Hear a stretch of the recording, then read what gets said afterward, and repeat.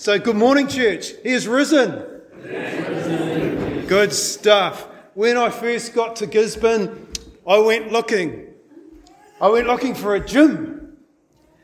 And I found a gym. And at my gym, there's a range of people there. You might be a member. If you're a hardcore member of my gym, you're there maybe 6 or 7 times a week. If you're kind of averagely committed like me, you try and get there 3 times a week. So that's the members. Then there are the visitors. So the visitors might be from out of town and they turn up and they're welcomed. But sometimes there's a visitor there who's checking out the gym, and they might be doing a crazy activity like this. Imagine you're a visitor. You turn up to this gym and they make you do this stuff. What's this guy thinking? These people are crazy. So maybe you're a visitor here and you're thinking these people are crazy, so you are so welcome. Or perhaps you're people from Tauranga. You might still be thinking they're crazy. You're welcome too. And then there's the people on the on-ramp. There we go. So they've got a coach, and there might be 1, 2, or 3 people on the on-ramp, and they're kind of getting a bit of specialised training to as they make the big call, am I going to become a member or not? Can I do the stuff that's involved within that organisation? Now it sounds a little bit like a gym, like a church, doesn't it? Members, people on the on-ramp, and visitors. So this morning, I'm speaking to each one of those groups. And just listen in on the other ones, korero, and we'll just see where we get to.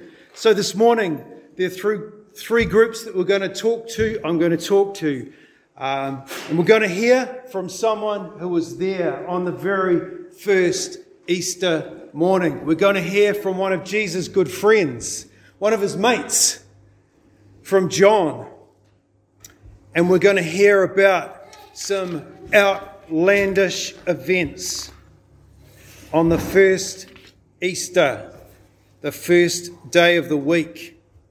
Some of Jesus' followers were up early on that first day of the week following the Sabbath. Perhaps they had not slept much since that awful day when Jesus died. Perhaps they're not eaten much. I'm sure the grief, the shock was still cutting deeply. If you have lost someone, you'll know how raw and deep that pain is in the days following his or her death. The grief, the shock and the fear of seeing their teacher, their friend, crucified, shamed, awfully, publicly, was still cutting into their souls. It was a brutal age. They were used to seeing death. They were used to violence. People got sick and died. Life was cheap. The Roman rulers were ruthless. But this time something was different, even a little bit worse, because they had dared to believe that Jesus was Israel's at last. He was Israel's long-awaited king. At last he was here. But kings don't get crucified. Kings don't get crucified. So before dawn on that very first Sunday, Mary went and others went to the grave. The stone has been rolled away. The stone has been rolled away. Where is the body? Peter, John, they've taken his body. They've stolen his body. They run back. The tomb is empty. The grave clothes are folded. What is going on? In the slowly brightening pre-dawn light, Mary meets with the Lord and hurries to tell the disciples, I have seen the Lord.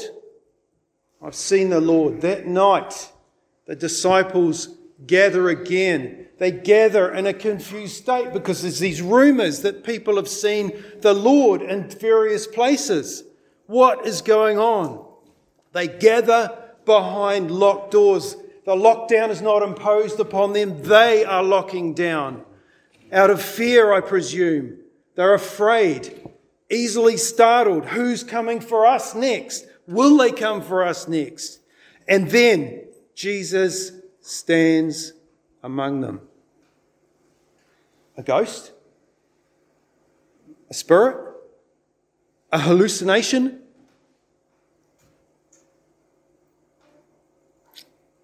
Jesus shows them the scars in his hands, or shows them his hands and his side. It's really me. So let's read how John describes this event.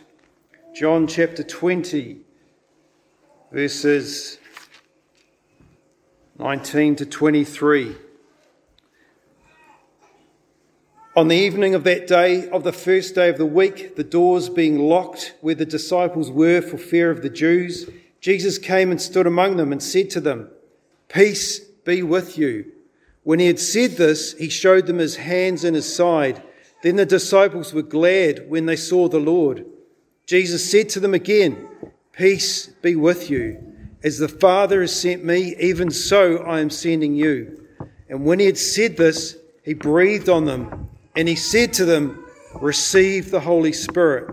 If you forgive the sins of any, they are forgiven them. If you withhold forgiveness from any, it is withheld." So this is my message for the members. You might actually have recognised that group up there. That's locals. That's some locals there, just pre-lockdown actually in 2019. So this is my message for the members.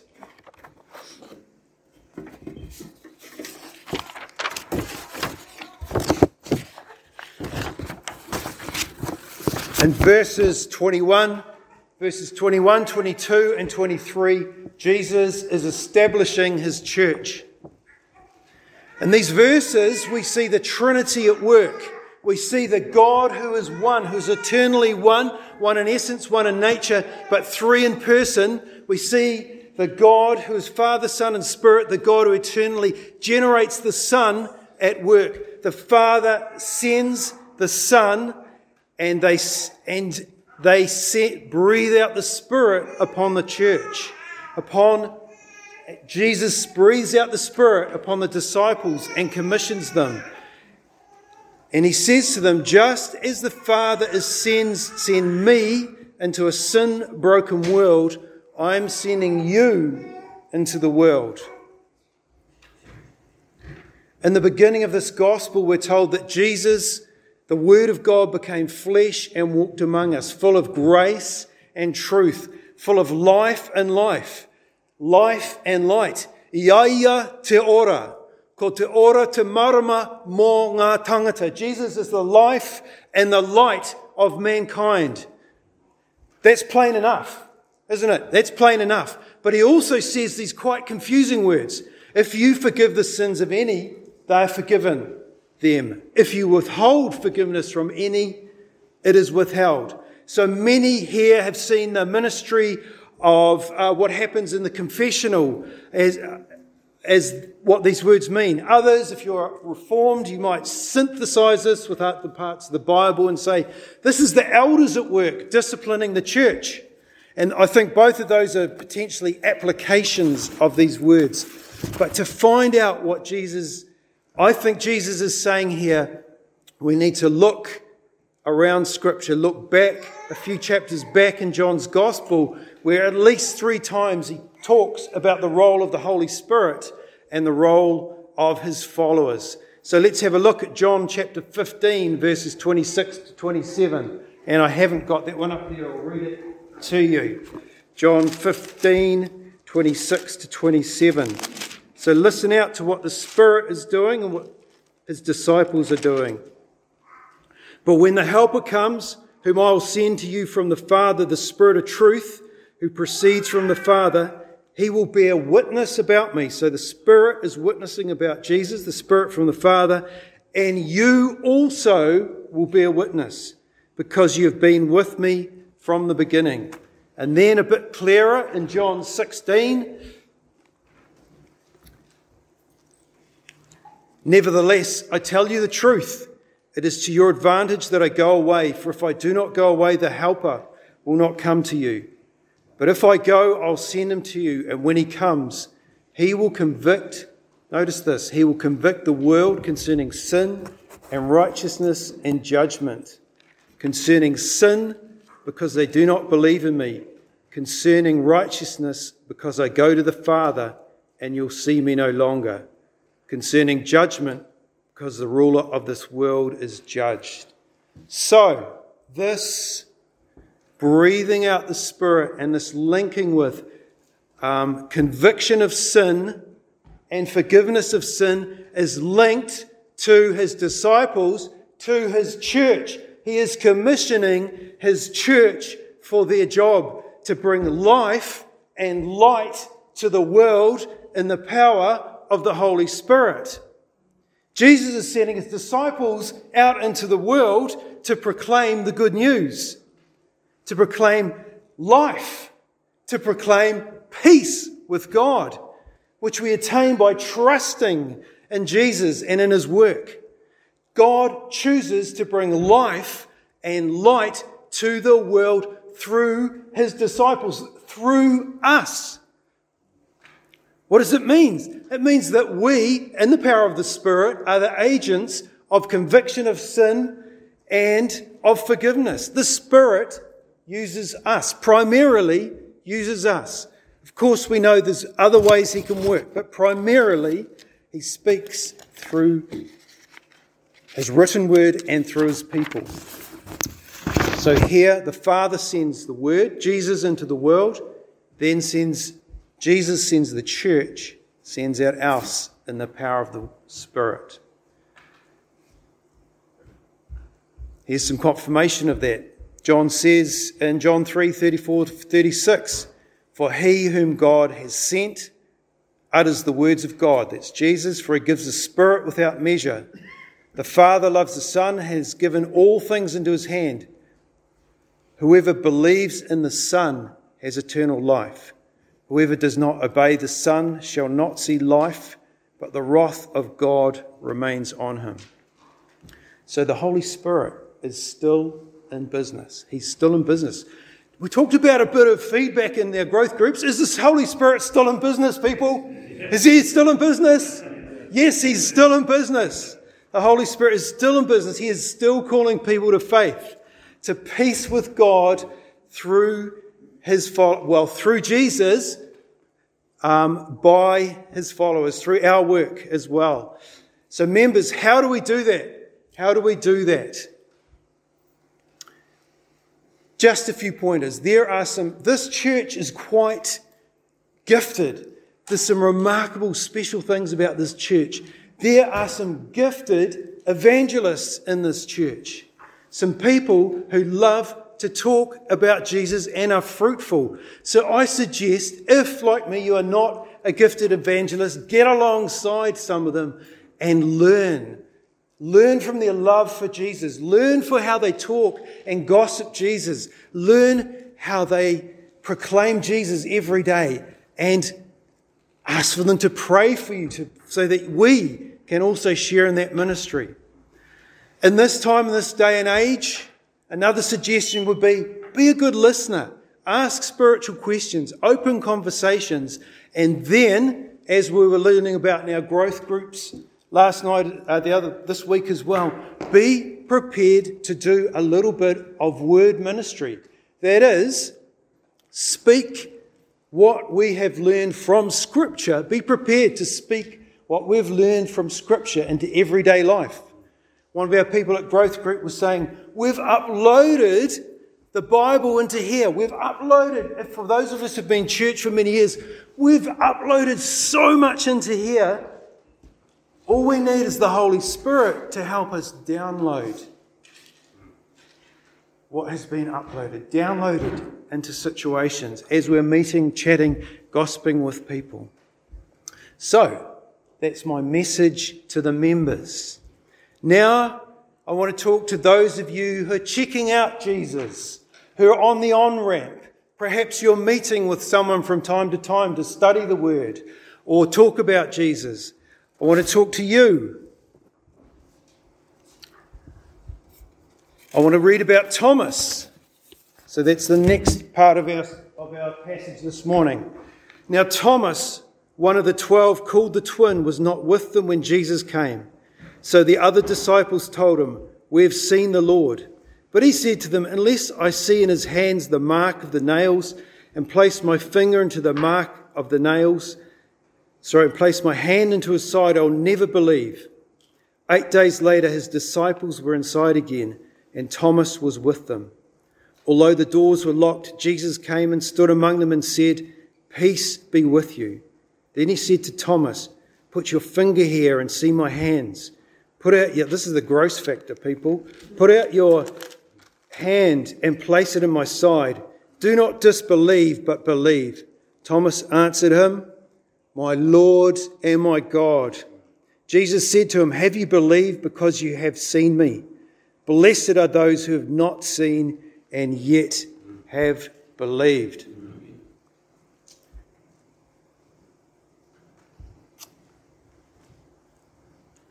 Three times, once in this passage to Thomas, but 3 times in what the scripture we've read so far, Jesus has said, "Peace to you."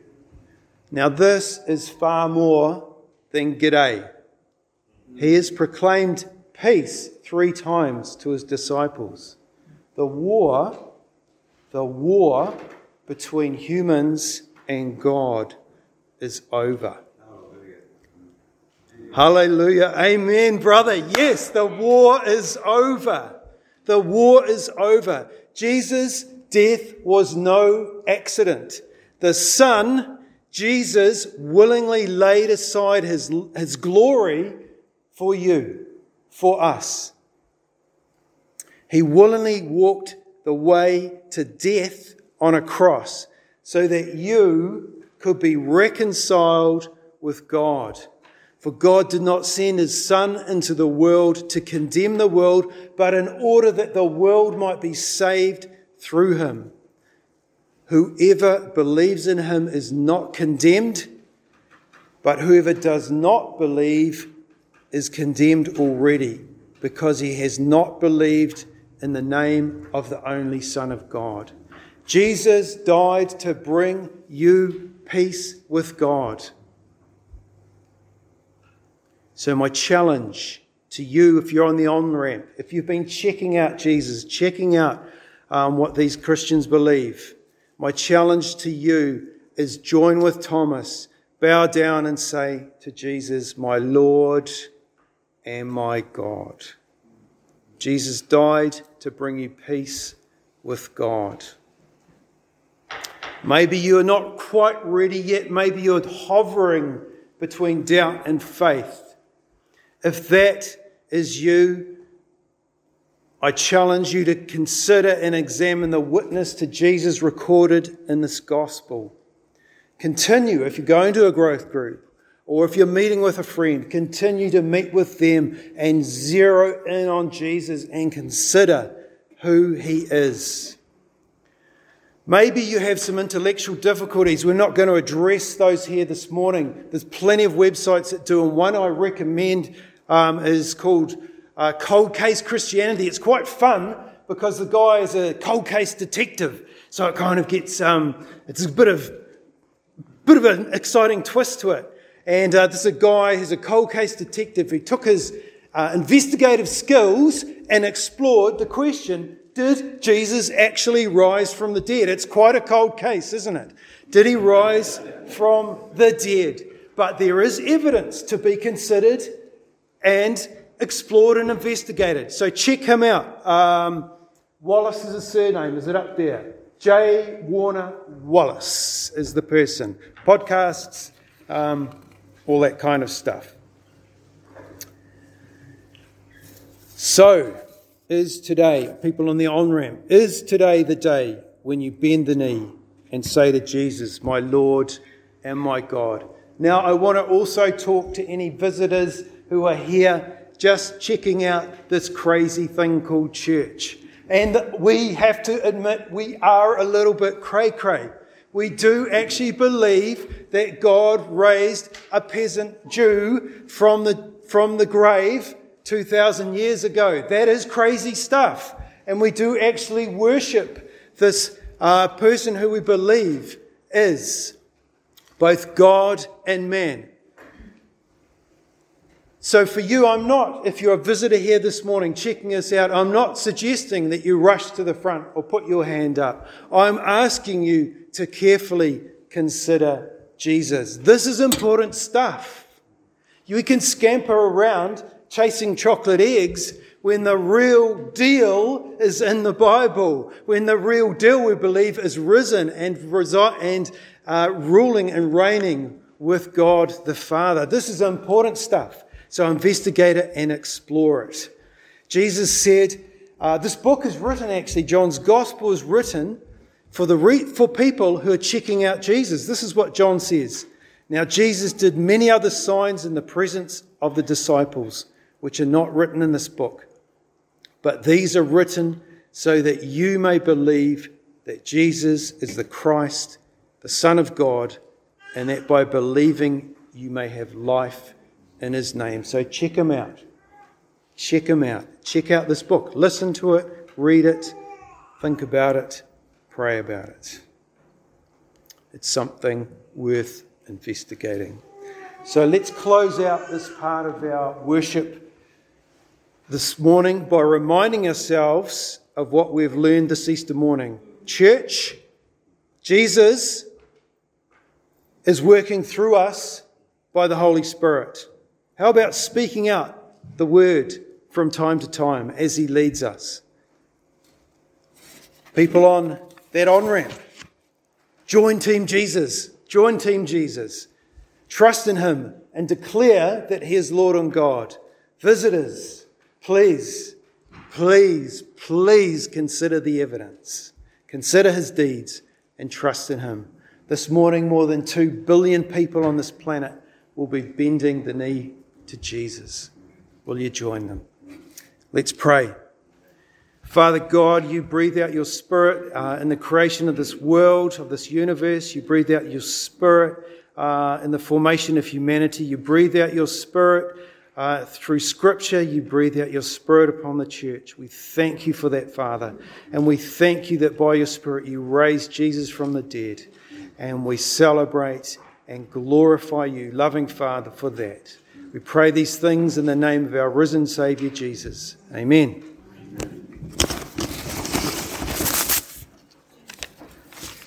Good one. Thank you, John. Wasn't that great? Yeah. As we conclude our formal part of service today, I invite you to carry on together and we'll have a cup of tea and you can have a chat and encourage each other if you so wish. People here would love to pray for you if you've never said yes to Jesus or you need to say something, a recommitment, or we could pray for peace, whatever you desire. People here would love to pray with you today. So I'll conclude in prayer as well, and then we'll have a cup of tea or prayer, whatever you like. Okay, thank you, Jesus, for this opportunity we've had today to worship you, to enjoy your presence by your Spirit together today, and your word opened up for us today. And Lord, help us to be aware of you in us and around us as we go forward. In Jesus' mighty name, amen. Amen. Bless you. Okay.